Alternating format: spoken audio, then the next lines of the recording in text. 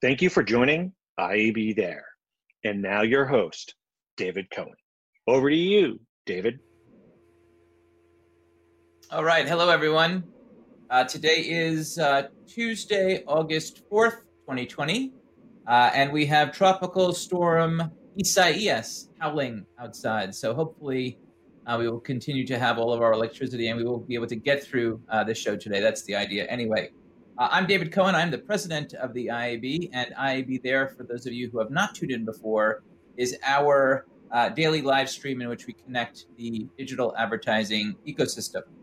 The topic that we have for today is programmatic advertising in 2020 and beyond, with a good friend and special guest, Luke Stillman, who is the SVP of Global Intelligence at Magna Global. Luke, why don't you join me in the stream and let's start our conversation. It is great to see you, sir. How are you?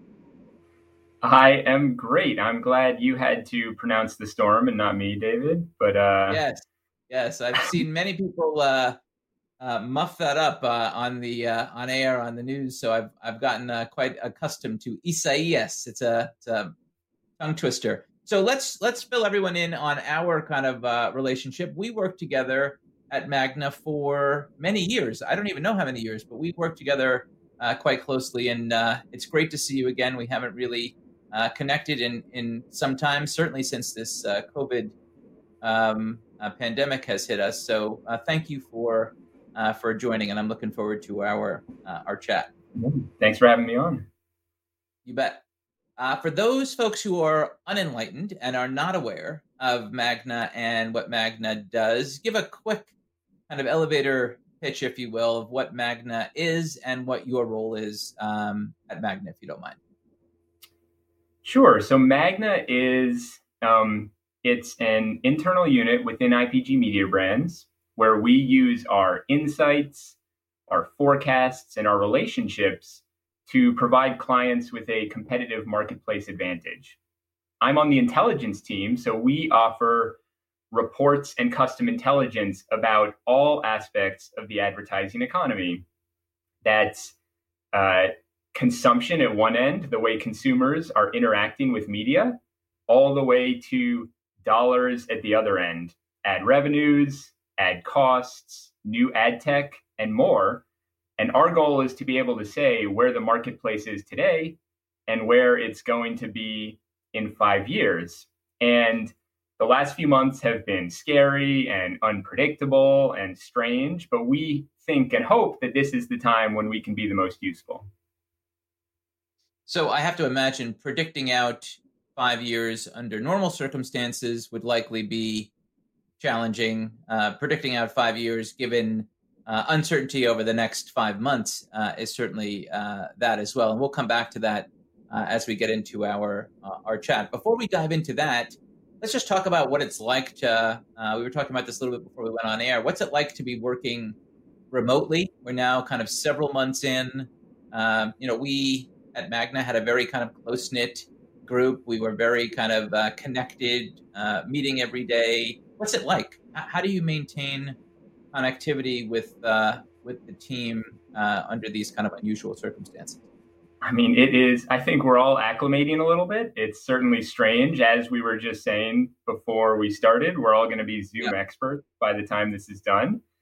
I think one thing that was a little lucky for us at Magna is that on the intelligence team, we're leveraging researchers and planners and strategists in 70 different markets. So I have conversations on the phone and on email with them all day. But in some ways, we were already, a lot of our day was already remote because I haven't had that constant face-to-face interaction with them. So I think that helped ease the transition somewhat. But in general, I think just trying to keep things not 100% work all the time and discuss regular life, whether that's happy hour hangouts or anything else, just to remember that the person on the other end of that video chat is a real person, and we're not just all isolated in our respective bubbles all the time. Yeah, that's a good thing to remind ourselves of. The global purview is an interesting one because we are in a global pandemic. So this is affecting parts of the world in different stages and phases. I mean, we're in different stages and phases here in the US alone, let alone on the global stage. With your global purview, you could potentially see the future. There have been other countries that have kind of are further along down the path than the US is. What do we have to look forward to? Do you have a sense of what the next couple of months will look like in any dimension you'd like, either in health crisis, media usage, consumer habits, whichever dimension you'd like to take it on? Yeah, no, you're absolutely right. When the quarantines first began, we immediately zeroed in on those Asia Pacific markets where in March and April, when everything was just getting crazy in the US, they were starting in some cases to go back to their new normal. So I think what we saw when we looked at those markets was huge spikes in media consumption. Linear TV up 50% in China, and in some other markets, Italy, 40%, in India and Spain, 30% in the UK. And over time, as we watch those markets that are maybe a little ahead of the US in the COVID progression, we've seen those viewing trends normalizing. And actually in Canada, the UK, and the US, it's back to shrinking year over year. And that contrasts with the streaming viewing, which was up 100% or more in many markets and has been much stickier. So those have normalized a little bit, but they remain at a significantly raised trajectory than they were from pre-coronavirus. And we think that that is one change that we're going to see globally in every market, and that will be a permanent change for the consumer.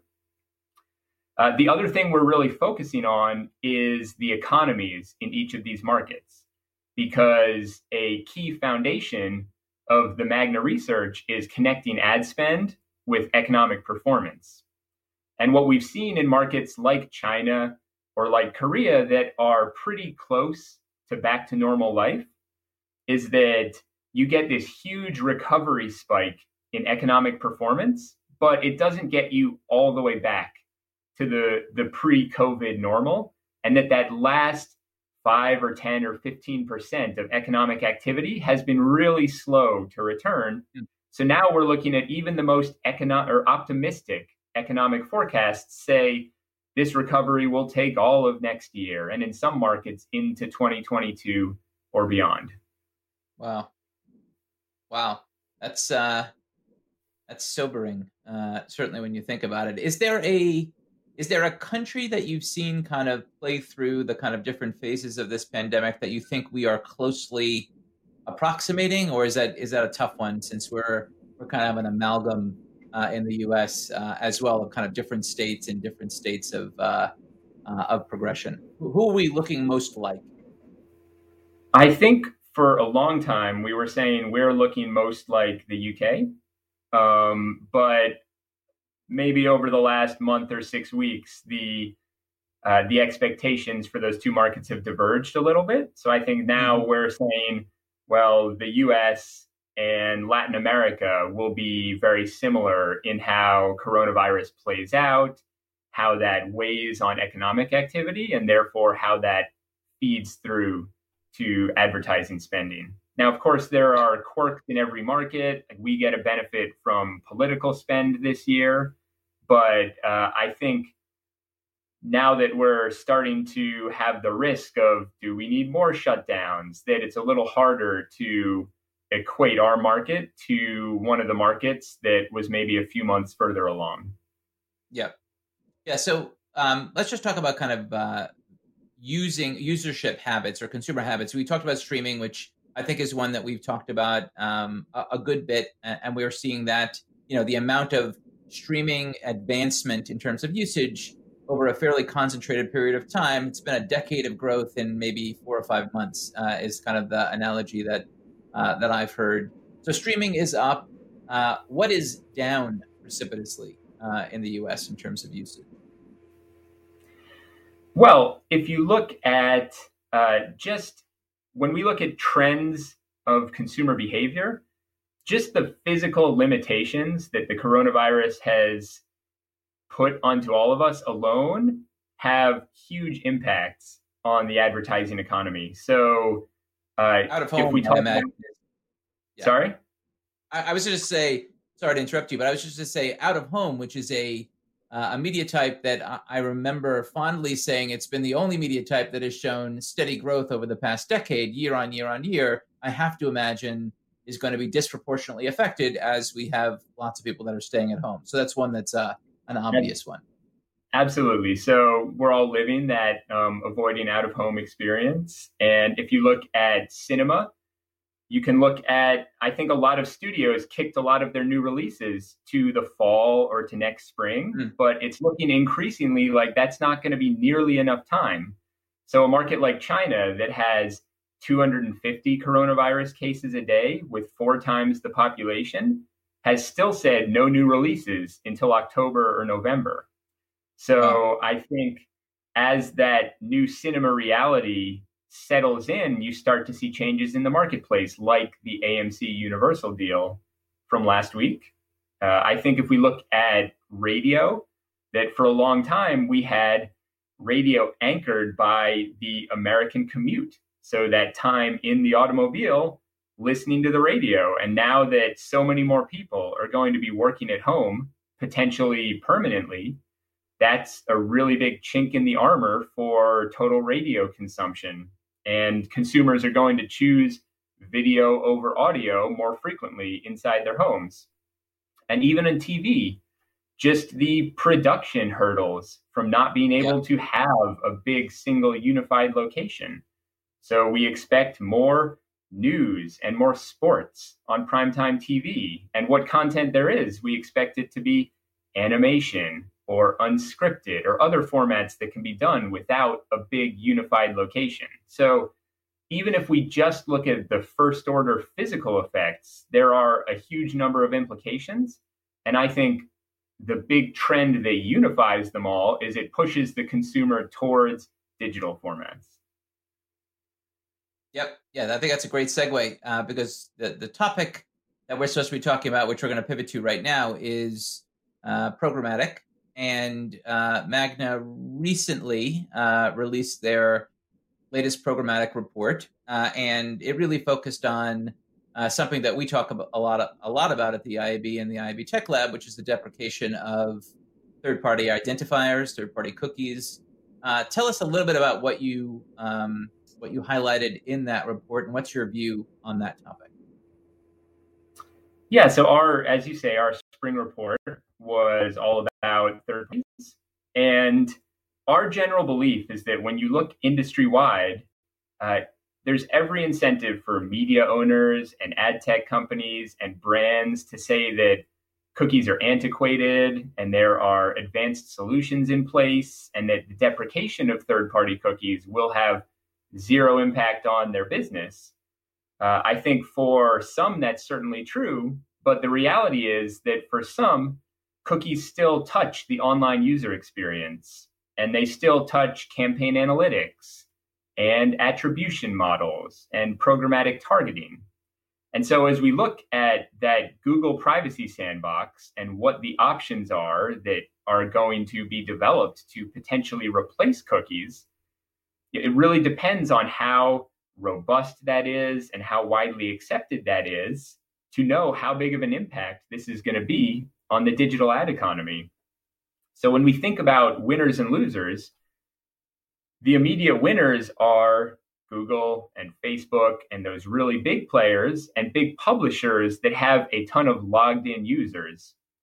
And the ones that are more at risk are potentially smaller publishers where their consumers don't log in, as well as some ad tech, multi-touch attribution, sequential messaging, cross-device frequency capping, dynamic creative, all the things that tangentially touch third-party cookies.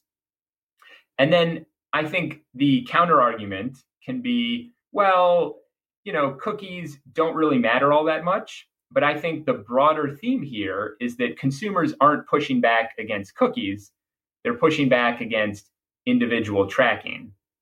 So You see that in opt-in rates for location data on apps. Today, it's cookies under threat.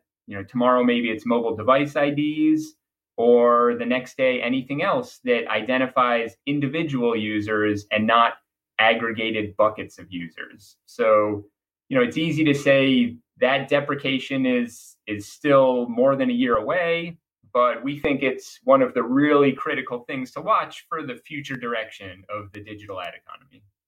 Yeah, absolutely. And you might not have seen this, but we made an announcement today with a whole host of other organizations and brands and agencies. I believe was one of them. It was called the Partnership for Responsible Addressable Media. And it's really focused on exactly this topic.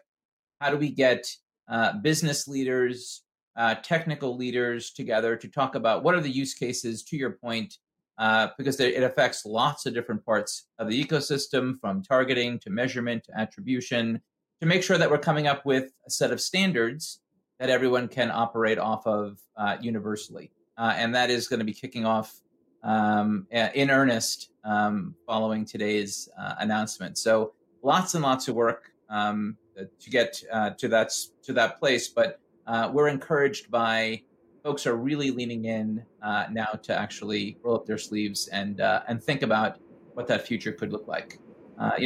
We talk about kind of predictable privacy, which is what consumers are looking for, as opposed to proprietary privacy, which seems to be what has been happening kind of in individual pockets with individual players in the ecosystem. Let's talk a little bit about another topic, which is tangentially related, which is e-commerce.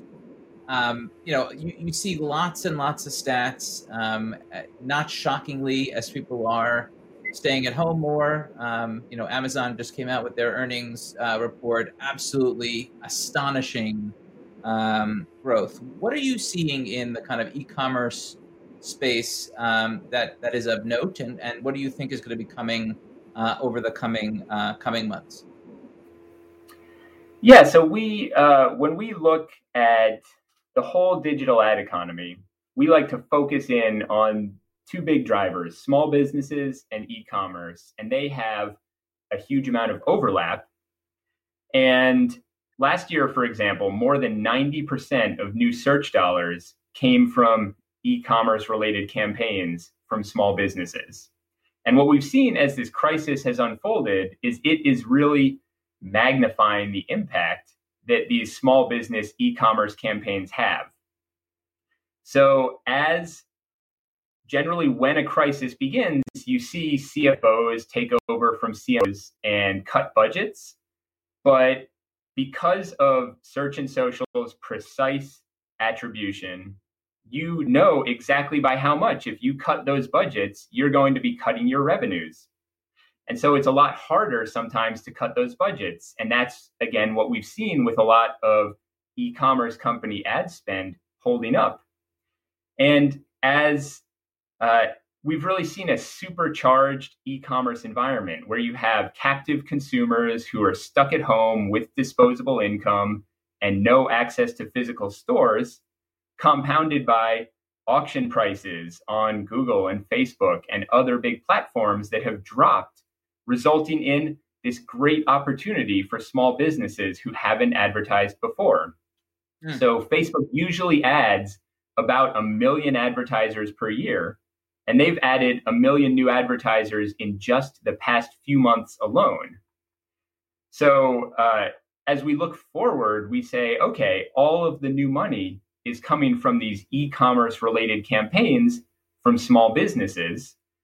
Product listing ads are growing 5 times faster than text search ads. As you said, Amazon was growing by 40%. Product listing ads, Google search was shrinking last quarter. And so as we look at that being the big pool of new money coming into the ecosystem, social networks don't want to leave it all to Google and Amazon. They want to say, okay, let's roll out our social commerce platforms to try to take advantage of those big trends. And I think that's what we're seeing now. Yes, fascinating. And I think that we're just going to have to watch this space, because I think there's going to be tremendous innovation that we're going to see over the coming months for sure.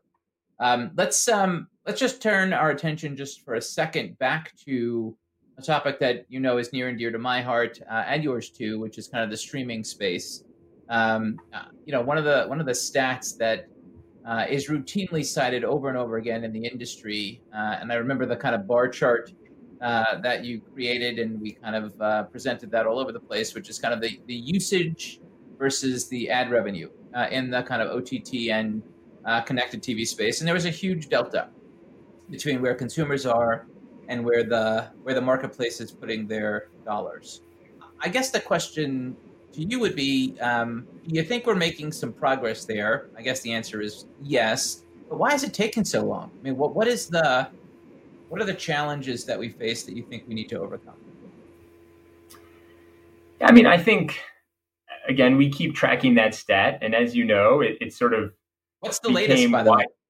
It became wider and wider over time. So the latest is connected TV is 12% of consumer time with media, and connected TV ad spend is 2% of the total bucket. So again, I think what you see is that when it's 3% of media time or 5% of media time, it's possible to ignore. But now that it's 10 or 12%, it's reached that critical mass. And what we usually expect is that there will be a rubber band relationship between those two things, where the consumers move and eventually the ad spend gets pulled along. And that's what we're seeing now.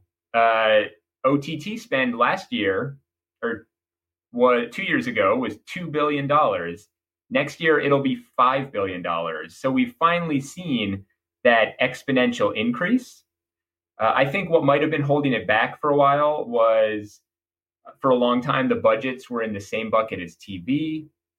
Also, there was a lot of inertia and anchoring. So brands were growing spend really fast, but from a very small base. So it didn't really reach that critical mass that we're finally seeing now. Yeah, I think you're right. We likened it. I likened it to kind of the mobile world. The year of mobile, the year of mobile, the year of mobile. It was it was continuously consumer usage outpaced advertising drastically until it wasn't. Until it kind of was a hockey stick growth, and now mobile is the de facto kind of mode of consumption. The year of CTV. Yeah. We're seeing history repeat itself. So it's just a question of when does that. I like the rubber band analogy because that's appropriate. It's getting pulled along until it kind of reaches its maximum tension point, and then it'll be kind of grow astronomically, which is nice to see. I think that'll be soon, from all intents and purposes. I think that's going to be happening soon. One of the other areas which is kind of related to that, which we talk to agencies and brands and all over the ecosystem about kind of what their belief is the pandemic going to bring advertisers back to kind of the comfort of what they're familiar with, or is it going to spur them to try new things? What's your take on that? Is the pandemic going to spur innovation, or is it going to drive us back to kind of the tried and true? I think I'm definitely in the innovation camp. I think it's very hard to have a big cycle of disruption and not see innovation forced. Whether or not advertisers want to, they'll be forced to, just because this is going to be such a big inflection point in how consumers interact with media. I think in general, too, when there's so much change and so much disruption, that's when we see innovation all across the economy. So if you just look at past recessions, the 70s recession, Microsoft was founded. In the early 80s, you had Adobe. After the dot-com bust, there was the first iPod. Last recession, we saw the founding of WhatsApp and Venmo and Groupon and Instagram and Airbnb and Pinterest and Uber, a whole host of household company names. I think when we look back on this period 5 years from now, we will say, well, this was the period when a whole new host of tech companies came into existence, and that's going to provide new and different venues for advertising. Amen. I hope so. And to that end, have you met with any, like, what's the most innovative or new company that has come across your radar as of late? Anyone? So, when we try to elevate the ones that'll have the biggest impact on ad spend. So what we've actually been focused on is not so much the new companies, but those new social commerce tech platforms that are growing within the big social networks. So a lot of our digital reports this fall are going to really zero in on social commerce and how that's going to be the new battleground for digital ad spend. Of the X billion dollars coming into the ecosystem, we think that that's going to kick off a real fight where we're no longer talking about just Google and Amazon. We're going to be talking about every social media network taking that e-commerce spend. And you don't need to look any further than Google dropping their commission for Google Checkout to say, how quickly the fight for those dollars can escalate and how drastically that can change and accelerate consumer engagement with e-commerce. Got it. So it's acceleration of technology within some of the existing players as opposed to kind of new upstarts. Yeah, there will definitely be, and we have our media lab looking at very small new startups. Yes. Yep. Yeah, absolutely. But we like to zero in on the ones that will shift the dollars the most. Got it. Okay. I've got two last questions for you. One, which is, I think this has been really good and pragmatic and kind of grounded in reality, which sometimes reality is not as optimistic as we'd like it to be. Give us some optimism. What are you, heading into 2021, what are you most optimistic about? For a long time, we've looked at, because as you said, we look at all these global markets, we've looked at where are there innovations that are not here in the US. And a lot of times we point to the digital ad market in China and say, well, the sort of interconnectivity of e-commerce with mobile payment and banking and social media there has created this whole host of conveniences and tech platforms and apps that don't exist in the US. And for a long time, the inertia of the ad economy not really changing much from year to year, I think locked us into a trajectory that wasn't catching up. Whereas now I think this disruption, as scary and terrible and unpredictable as it has been, will potentially be the kick to get that e-commerce adoption to where it might be in some other markets. In China, it's twice what it is in the US. And I think as we make our way there, and as we hopefully put the pandemic in the rearview mirror, there will be far more conveniences and platforms and tech interactions that we never even really considered in the US coming to us from foreign markets. Got it. I like that. That's a good bit of optimism that we can all kind of latch on to. So I'm gotta latch on to anything we can right now. So absolutely. All right. So we're going to end up with our speed round, which some people excel at and others don't. I have my bets on you. I think you're gonna crush it. So it's going to be kind of word many times. So yeah, word association. So I'm just going to rattle off a couple of words, and you're going to tell me the first thing that comes to mind. All right. First one is 5G. 5G, distant future. Okay, you could do it speedier than that. I think that was good. Right. We're just getting warmed up. All right, next one. Artificial intelligence. Overhyped. Oof. ACR. Privacy risk. Upfronts. Uncertain. Flexibility. Attribution. Last click. Data. Lifeblood. Addressability. Storytelling. Now we're getting good. Podcasts. Underutilized. Zoom meetings. Here to stay, sadly. Frequency capping. Anti-annoyance. Netflix. Playing defense. Reach. Elusive. CES. Virtual. Forever virtual. Forever virtual. How could you imagine a 100,000 plus virtual trade show? I think that's going to be really amazing to see what happens there. So that is, you did great. That was awesome. I had no doubt about it. You crushed it. And it's great to see you. It's great to hear all the things that you're up to at Magna. Keep on kind of with the predicting the global purview. I think you're absolutely right. I think some of the things that we're seeing play themselves out in other parts of the world are going to give us an indication of what we have to come in the U.S. and hopefully this will not last for much longer. But you seem awesome. Thanks a lot for coming on the show, and we'll talk to you soon. Yeah, thanks for having me. You bet. All right. We have podcasts. I'm not sure if you're aware of that. IAB has IAB There is a podcast. You can listen to our whole archive wherever you get podcasts. And it's not just IAB There on Tuesdays. Our IAB Policy podcast happens, and it features experts discussing the legal and regulatory developments changing the industry. And then on Wednesday, IAB leaders discuss what's urgent in digital advertising on IAB Real.